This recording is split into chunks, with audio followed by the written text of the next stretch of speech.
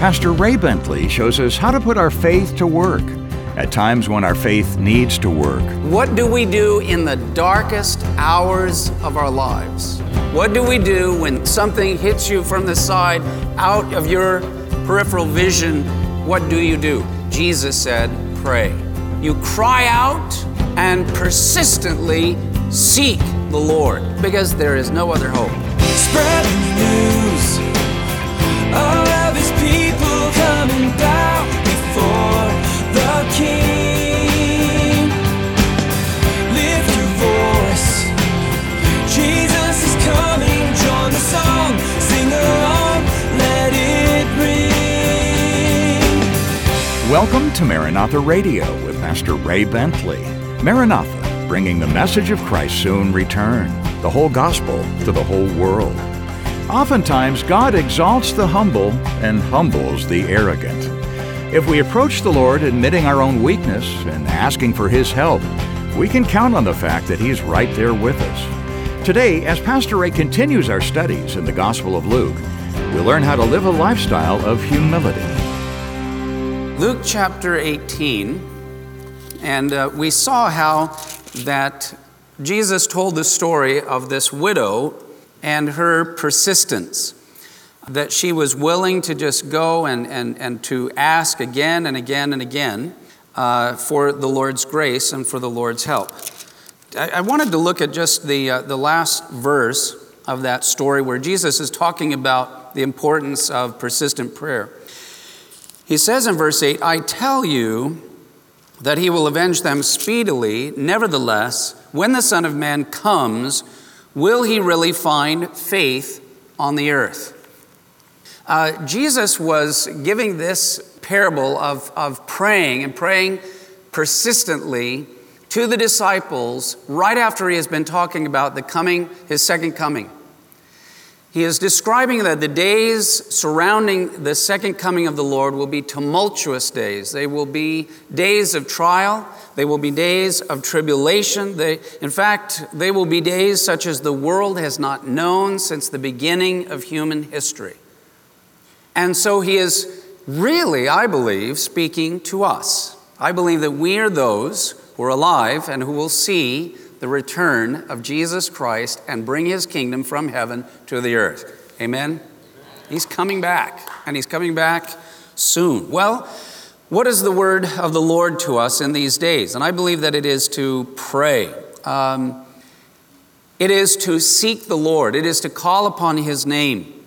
And the concern that Jesus has is that with the trials and tribulations, that will people continue to have faith at all? Will they believe in Him?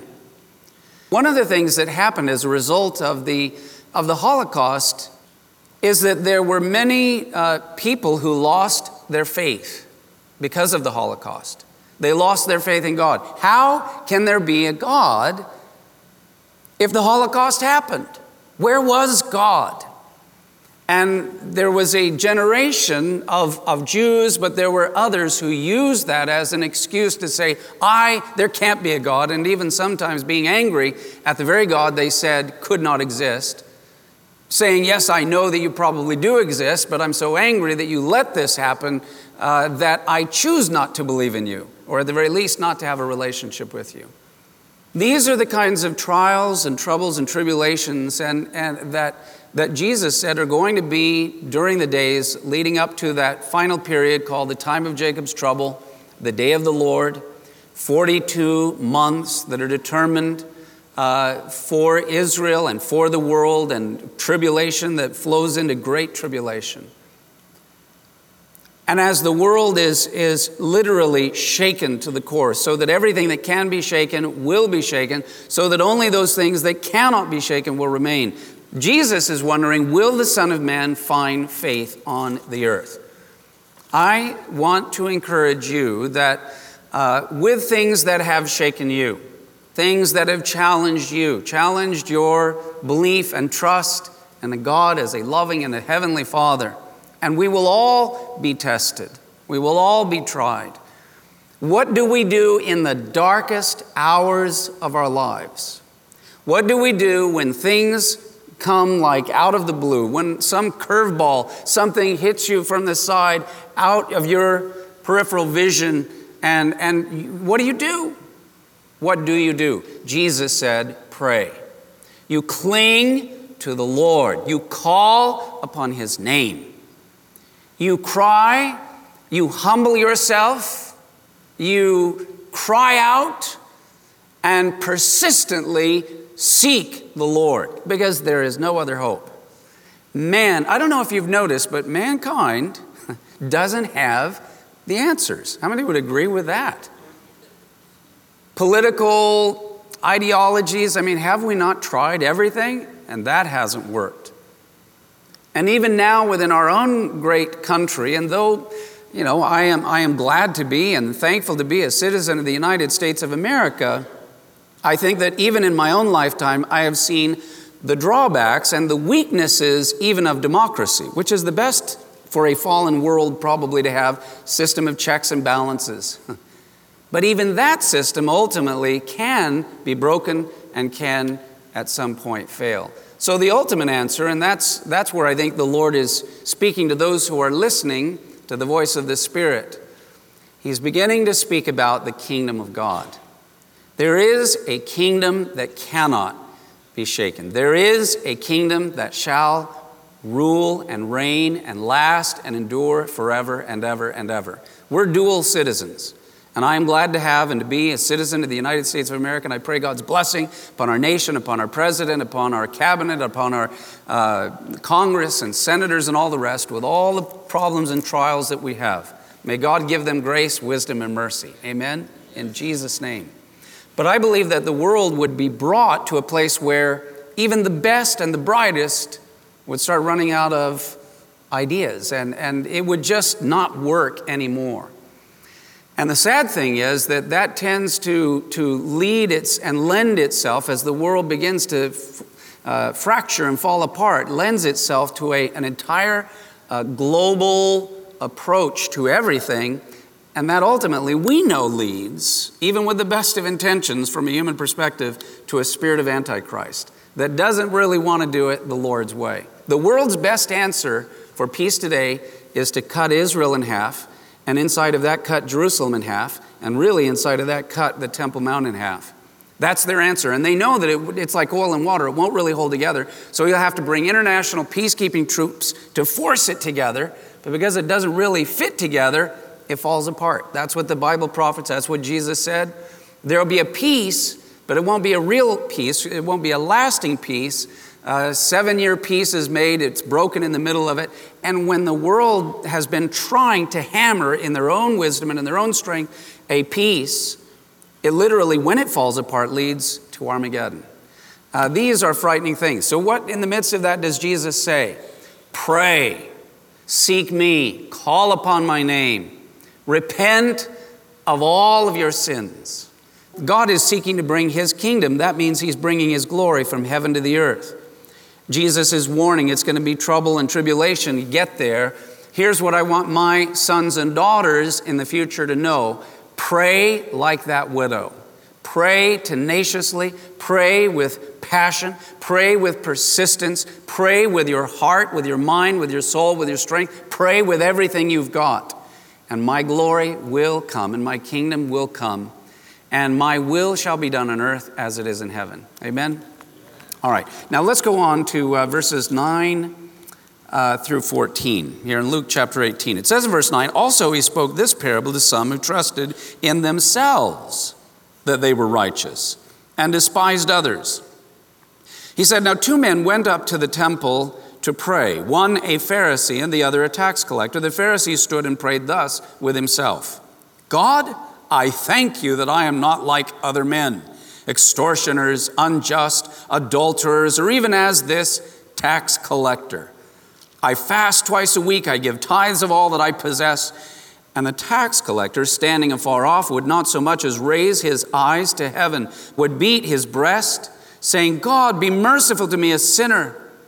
I tell you, Jesus says, this man, the tax collector, went down to his house justified rather than the other. For everyone who exalts himself will be humbled, and he who humbles himself will be exalted. Here's Jesus. He's just talked about the end times. He's talked about his coming kingdom. He tells a parable about prayer. He gets done telling the parable about the importance of persistent prayer, and now he gives another story about two who were praying in the temple. It was probably real people that he had observed. One was a religious man, a Pharisee, was very prideful, and Jesus said does not get his prayer heard or answered by God. The other is a tax collector, a publican, a sinner. Jesus said this man was able to walk away. God heard his prayer and answered it. So, after the exhortation that you need to pray so that the kingdom will come to you and to yours and to those that you love, he now says it's not only important that you pray, but when you pray, pray the right way. Pastor Ray Bentley will have more of today's study in just a moment. At Maranatha Radio, we've received so many cards, emails, and social media messages expressing appreciation for Pastor Ray's teaching. I thank God for Pastor Ray and his family and the ministry of Maranatha. A big thank you to the Bentley family for sharing Pastor Ray with us for these many years. Although we're sad that he's gone, we know we'll see him again, and we pray for the Bentley family that they would be comforted by the unfathomable peace that can come only through our Lord and Savior, Jesus Christ. It's so encouraging to hear how Pastor Ray's teachings have touched so many lives through the years. If you have a message to share, you can email us, ray@raybentley.com, or post a comment online at raybentley.com.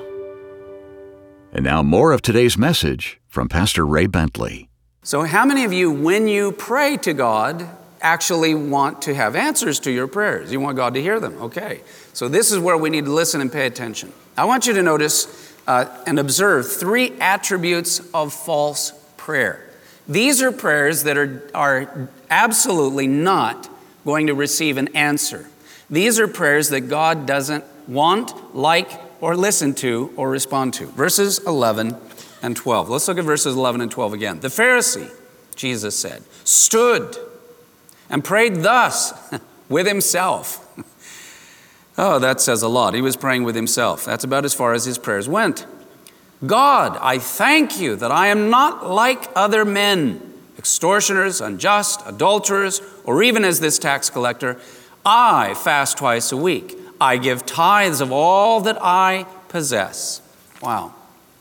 All right, the first thing that you notice about the prayer that God doesn't like or listen to is it is I-focused. In these two verses, verses 11 and 12, he uses the personal pronoun I 5 times. I do this, and I do that, and I do this, and I do that, and I am this. He is totally focused on I. I. This is not what prayer is all about. His idea of prayer was, Lord, it's all about me, instead of truly approaching God. Jesus even says that he stood there and prayed thus with himself. In other words, Jesus was basically saying he was having a conversation with himself.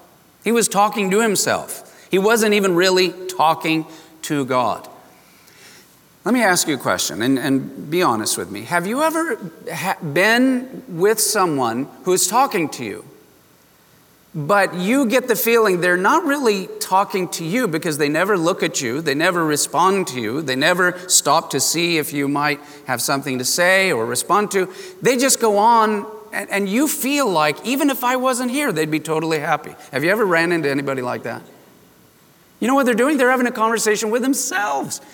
You know, it's like, man, just let me take a picture and leave it here and talk to that. I want to go do other things. Well, God sometimes feels the same way. There are people who are talking to themselves, pretending to pray and have a relationship with God. So the first thing about false prayer is it's all about me. No, it's not all about you. It's about the Lord. Number 2, his real audience was not God, but men. He prayed loud enough so that all those who were there in the temple court could hear him. And of course, why would he want them to hear him? Because he's telling God what a great guy he is. I do this, and I do that, and I fast, and I pray, and I tithe, and I sacrifice, and I. He prayed loud enough for others to hear him. Beware of those who talk a spiritual lingo, but their desire is only to draw attention to themselves. Prayer is about drawing our attention to God. It's about seeking Him. The third thing that this guy did wrong, and this was the worst thing of all, comparing ourselves with others. This is the classic problem with religion, which is not Christianity. And this is what, by the way, religion is what the world despises more than just about anything. It makes the world sick to their stomach. May I add that religion can make God in heaven sick to His stomach. Jesus wrote a letter to the church of Laodicea, and he goes, man, I wish you were hot, passionate, or cold. You know, the idea being, if you're, for God, be passionate for God, and for the world and sin, even passionate that way, it's easier for God to deal with somebody that comes to the end of themselves one way or another. But in that you are lukewarm, you nauseate me, and I will spew you out of my mouth. That is religion.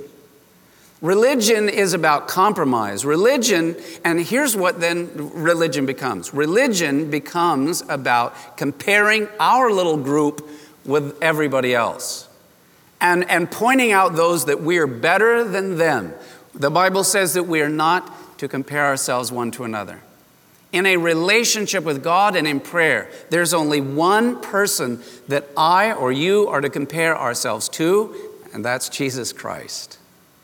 If I compare myself to Jesus Christ, do I want to boast about anything? No. I have nothing to boast about. I have nothing even to say, except God have mercy upon me. I am a sinner. Now, let's look at the prayer of the righteous, verses 13 and 14. And by the way, the prayer of the righteous is the prayer of the big sinner. It says that the tax collector standing afar off. So he didn't even come near to the temple. He's standing way off. Would not so much as raise his eyes to heaven. So his head's bowed down, and beat his breast, saying, God, be merciful to me, a sinner. I tell you, this man went down to his house justified rather than the other. For everyone who exalts himself will be humbled, and he who humbles himself will be exalted. Several things that we note about this man's prayer. Number one, his humility, standing afar off. He stood at a distance. Now, we know in the New Testament it tells us we can enter in before the throne of God with boldness. But that doesn't mean we go in and brag about how righteous we are. We come in, yes, we come in close, we come in near. This man didn't know. But through Jesus Christ, we have been brought to the very throne of God, and our righteousness is not our own. It's a gift from Jesus Christ. So when you enter before the presence of God, humble yourself, bow your head, and say, Lord, thank you. Have mercy upon me. The second thing that he did is he confessed his sins. The Pharisee used his prayer to proclaim all of his virtues and all of his good things. This man used his prayer to confess his sins. Now, Luke chapter 18, verse 13, and I put this in your notes, NASB, that means the New American Standard Version of the Bible, says that he said this, God, be merciful to me, the sinner. Not a sinner, but the sinner. In other words, not a sinner, but I am the sinner of all time. I am everything people say I am. And if people wanted to come up and tell me you've done this and you've done that, I would say yes, and there's some you've left out. I can add more. I am worse. Paul the Apostle said, I am the chief of sinners. I think that in a way, what the Lord desires each of us to say is that from my own because I've only experienced my own life and my own sins. From my view, I am the worst sinner on planet Earth. God wants all of us to have that same reality about ourselves. You can't know anybody else's sins. You've only known and experienced your own sins. But whatever sins you've experienced ought to be enough to say, I am the chief of sinners. If we're gonna get into a fight and argument about anything, we got to be arguing, no, I was worse. No, I am worse than you. Now, I'm not talking about getting up and everybody dragging out their past lives and glorifying sin. I'm just saying, as far as acknowledging, nobody should be able to out-argue you to what a great sinner that you are and that I am. Amen? How many would agree you're the worst? I'm the worst. I'm the chief. Okay, you want to argue about it, we'll argue about it after service, but I am the worst. When this man said, "Have mercy upon me, O God," you know what's interesting about that? That is the very first line of Psalm 51. That is the prayer of repentance David prayed after he had committed adultery and after he had murdered, essentially, Uriah. It is the teaching psalm of how to repent and David repents and then sings about the forgiveness that he finally experienced. You know what then is amazing about this? The Pharisee who spent his life studying the scriptures, when he prayed, never quoted scripture. All he talked about was himself. The publican, tax-collecting, pagan sinner who admitted it is the only one who actually quoted the Word of God. Who knows when he had read it, studied it, or it had been planted into his heart, but he brought God's Word back to him in prayer. And by the way, any scripture that you have, bring those words and promises before God. So he confessed his sins.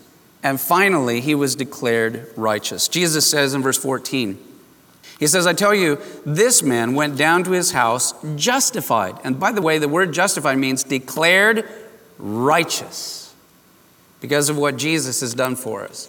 The Pharisee went away from his prayer, and the Pharisee walked away feeling good, with confidence, feeling great about himself. But Jesus said he actually left the temple of God unaccepted, unjustified, and still under God's wrath and judgment.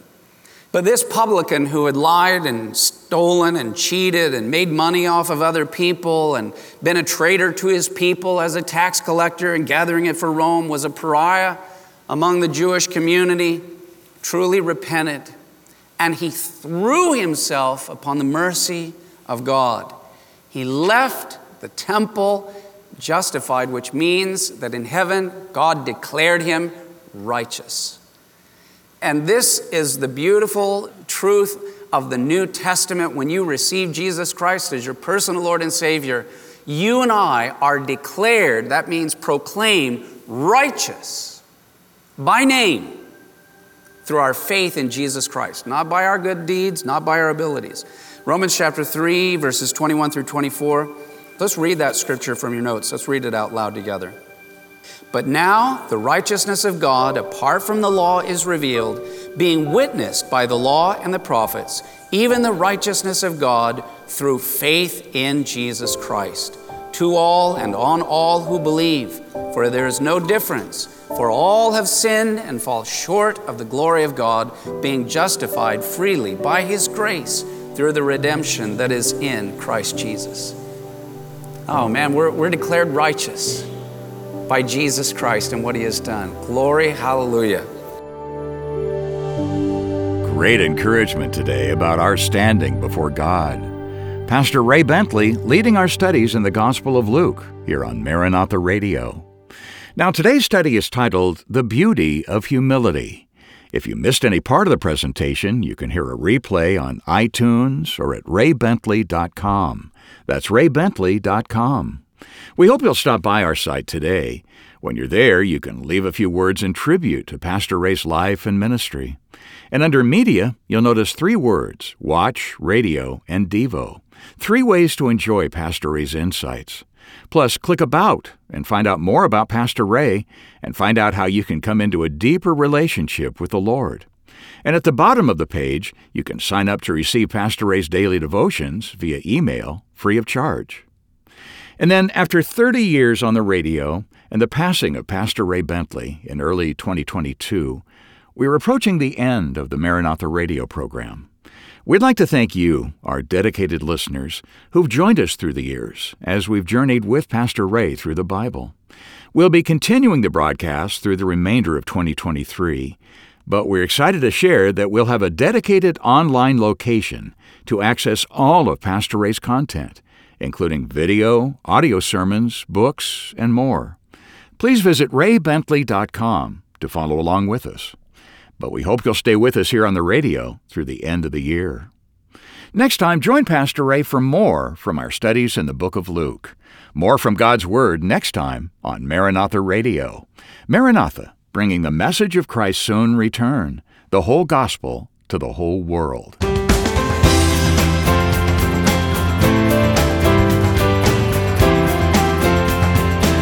Maranatha Radio with Pastor Ray Bentley is an outreach of Maranatha Chapel, 10752 Coastwood Road, San Diego, California, 92127.